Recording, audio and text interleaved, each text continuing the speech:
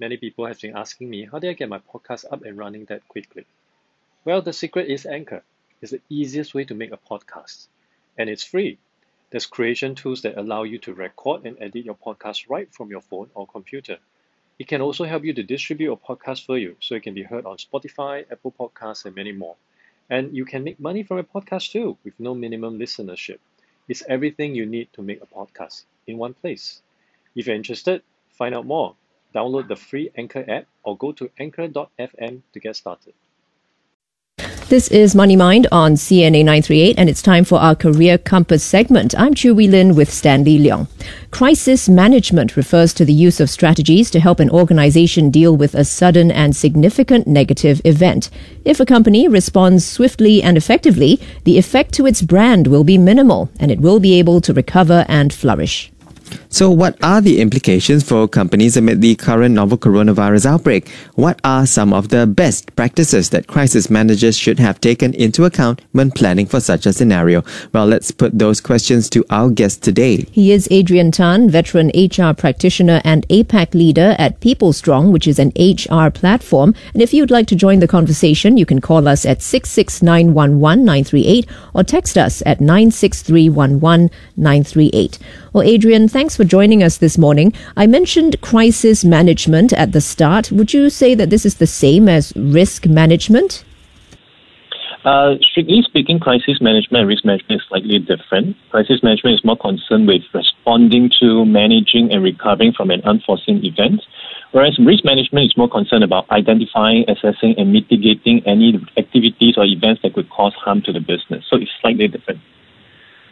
Right. Now, besides the threat of epidemics, what other kinds of crises can companies actually come face to face with? I think if you go back to history about a decade ago, you will remember things like a terrorism attack. So that could be one crisis that would have a major impact, or maybe a financial crisis like what happened during the Lehman Brothers era. So all that could be an unforeseen event which most businesses would not have catered for. And what should crisis managers consider when putting together their business continuity plans in the face of, issues like this novel coronavirus outbreak? I think it is important for them to have a good understanding of what is required at the bare minimum level for businesses to continue to function. So under good practices of business continuity, there would also be provision for, if I need to restart the operations again, where is my secondary site? And if I go to a secondary site, would there be a server? Would there be a redundant server? So a lot of all these factors has to be come into play. And most importantly, you cannot just put this on paper and forget about it and just dust it off when it's time to read it. You have to put this into practice as well. So periodic role play or scenario planning to run through the whole process will be important as well. Yeah, like you said earlier, these threats can come in various shapes and forms, like terrorism, you mentioned, financial crises as well can hit organizations, including, of course, the current epidemic that we're seeing. So when we talk about BCPs or business continuity plans, I suppose it's not a one-size-fits-all. I mean, the company really has to, tailor-make almost a BCP for different kinds of circumstances, wouldn't you say? Oh, definitely, Stanley, because different companies would have different kind of restraint. For example, if it's a typical corporate office environment, most of the employee could easily just work remotely as long as they have a laptop and a decent internet access. Mm-hmm. But if you're running a retail outlet, if you're running an F&B outlet, that would not be very much possible. Your remote working wouldn't work, your staggered timing wouldn't work. You just have to take note and try to apply other form of control measures that would actually make sense for your business. Now, if you're, say, a small and medium, organization, and you never had to ever put in a BCP, a business continuity plan, ever until, say, now where everyone's talking and implementing them, where can we actually go to get some sort of an idea as to how our business can consider BCP and implementing them if we're a small organization, say?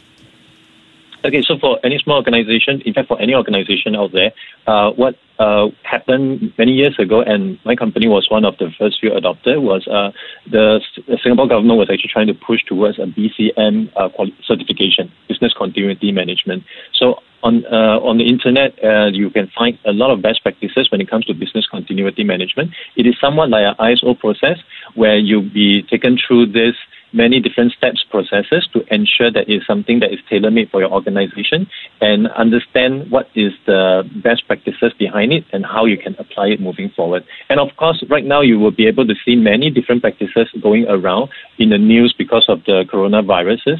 So all this stuff are also good references, but importantly, it has to be tailor-made for your organization. And Adrian, how do you plan or create a business continuity plan for something like the coronavirus where there are so many unknowns? For example, they still haven't confirmed the length of the incubation period for sure, and they are not sure how easily it can be transmitted as well. So I think for businesses right now, the key thing is try to be safe and not sorry, because there's really a lot of unknown parameters out there that we are just giving drips and drabs along the way. So based on whatever information we are getting from the right and official sources, you could try to apply those measures. For example, there has been mention about certain offices, certain areas where there might be suspected or suspicion of coronavirus. So for organizations around those areas, they may want to consider not having their employee work in the office as much as possible. And for those employees that has to work in the office, of course, there could also be other measures to look into. For example, temperature taking, issuing them mask, sanitizer, and also try to help them to minimize contact externally. So instead of letting them go to the food court, the mingle with crowd, maybe the company could take a stand and try to order in for everybody. So a lot of different measures can be taken in place, even though we don't really know the full extent of this virus right now. And would you say companies are better prepared now as compared with the 2003 SARS outbreak? For companies that have been around since 2003, I would say definitely. I would still remember some images and incidents back then. Of course, right now we have the best practices of what has happened back then, and knowing what has happened back then, it really helped us to prepare forward. And I think a lot had happened in 2003, where a lot of over panicking, a lot of rumors, a lot of things that we should not do, we should do. Was actually applied back then, which of course helped us to better clarify what we should do moving forward. So I think over this period of time, it is much better planned. And of course, all the official channels, the message from the Prime Minister, all that helps for us to get a balanced view as well. Yeah, we'll talk about channels of communication in just a moment. But meantime, let's introduce you, shall we? Adrian Tan is veteran HR practitioner and APAC leader at People Strong, and he's speaking with us here on Money Mind. This is CNA938. We are discussing the best practices that crisis managers should take into account when planning for situations such as the current novel coronavirus outbreak that we're dealing with. If you would like to join our conversation, you can call us at 669-11938 or text us at 963-11938. Now, Adrian, how should companies effectively communicate on what to do, what not to do during this outbreak period? I mean, here at MediaCorp, at least from where we are, we have communications via email, via text messages as well, and a lot of posters being stuck all over campus here at MediaCorp. What would you say would be the best way to communicate? I think that's a really good reference. Companies must realize that employees may absorb the information at different touch points. Not everyone will read your memo, not everyone will read your email. So it is best to over-communicate, be it at the bulletin board, through email, through your chat channels, through stand-up meeting, at the toilet, cubicle, everywhere and anywhere that an employee could have a touch point, you would want to put up a notice. And of course, trying to keep them abreast of what is going on right now, beyond just letting them know the current incident. Let them know within the organization, everyone has taken the temperature, everyone has sanitized their hands. So things like that. Over-communication is really important. Well, Adrian, you yourself mentioned that one option is for staff to work from home. How do you implement this and minimize disruption to work? And on the flip side, how do you encourage people to maintain productivity? I'm not sure if you saw the report yesterday about 6 bank employees in Hong Kong who went hiking when they were supposed to be working at home. It's called Go Take a Hike. Okay. To be honest, I personally experienced that when I was running a business. My staff was supposed to be working, happens to be in the cinema watching a movie. So I completely understand how that felt. Having said that, I think in today's context, that is really inevitable. And as we progress to the future of work, looking at being result-oriented is much more than process-oriented. End of the day, as long as the deliverables, your key results is being fulfilled, I think the amount of time being spent on it is really not a significant focus. Having said that, of course, you would want to have some form of control measures if possible. Now, going back to your initial question, for companies that have never practiced work from home, right now, for them to jump into it, it might be a bit tricky because you need to make sure your infrastructure is ready. You have laptop, you have cloud software, you have internet access, everything is well taken care of. But if, assuming you already have that, just ensure that it's still regularity in communication. And of course, communication can be done in many ways. You could use an app like Zippy. You can use different kind of tools in order to keep it going. There's also project management application that could help to synchronize effort. But again, most importantly, having that touch point, having that check-ins on a regular basis is very, very important. And most importantly, of course, is to set up very clear guidelines for everyone, what to expect, what to do, what you're expected to do, what is the outcome, and this is how we can work together and tide through this period. But a lot of organizations these days, given digital transformation, a lot of access points perhaps are more secure, given that also, working from outside may actually compromise on the security of information and access points for certain systems and such. So are there certain solutions that you'd be able to recommend in order to help us circumvent this? Actually, when it comes to enterprise solution, a lot of them have taken this into one of the key top priority. For example, many small businesses, usually when they do communication, they may use an application like WhatsApp. But WhatsApp being a consumer product is never secure. You can easily forward messages around. But if you look at enterprise solution like Zippy, you will be able to make sure that security is top-notch. You will not be able to forward on these messages. For certain phones, you cannot even take screenshots.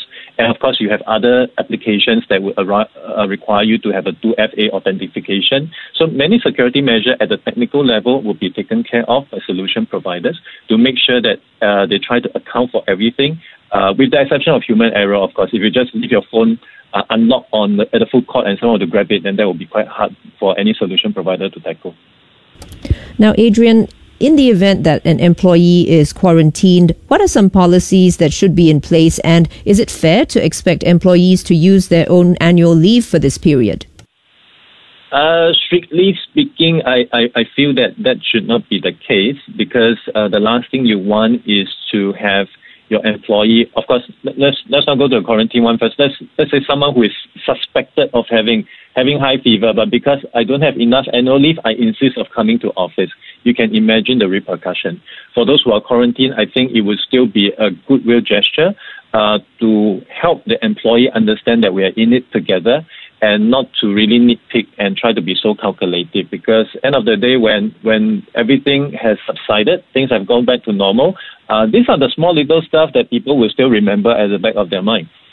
Yeah, it's really about developing and building goodwill with your own staff as well. They are the biggest stakeholders sometimes. What are other good to have HR initiatives that companies should consider? Maybe free masks giving out to staff if they have stock in even. Oh, yes. I think that is very important right now. As you probably have seen around the pharmacies in Singapore, masks, sanitizers, all these are sold out.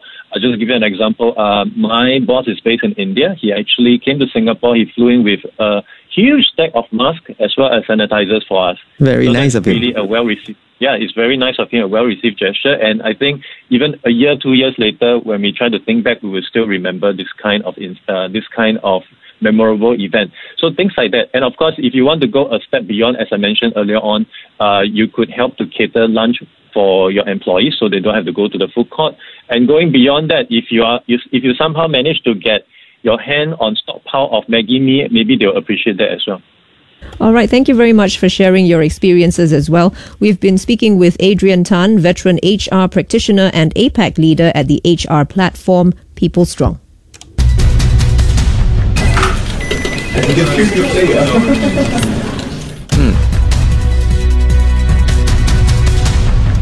Instant noodles for lunch. That was an idea just planted into my head. Talking about BCP, we hope that your organization has already put them in place, and we hope that's not been too much of, throwing your work into a little bit of a disarray. But I think it'll take a little bit of time to settle into perhaps what is the new normal at your organization with the work that you have to do. And I like what he said about, over communicating. I think there's no other better time than now to just be overly, if you like, naggy, not naggy, but in a way ensuring that all staff at different touch points have the opportunity to interface with the messages that you are trying to put out, especially when you roll out new plans, new systems, new schedules as well. Earlier there was Adrian Tan joining us from People Strong. This is Money Mind here on CNA 938.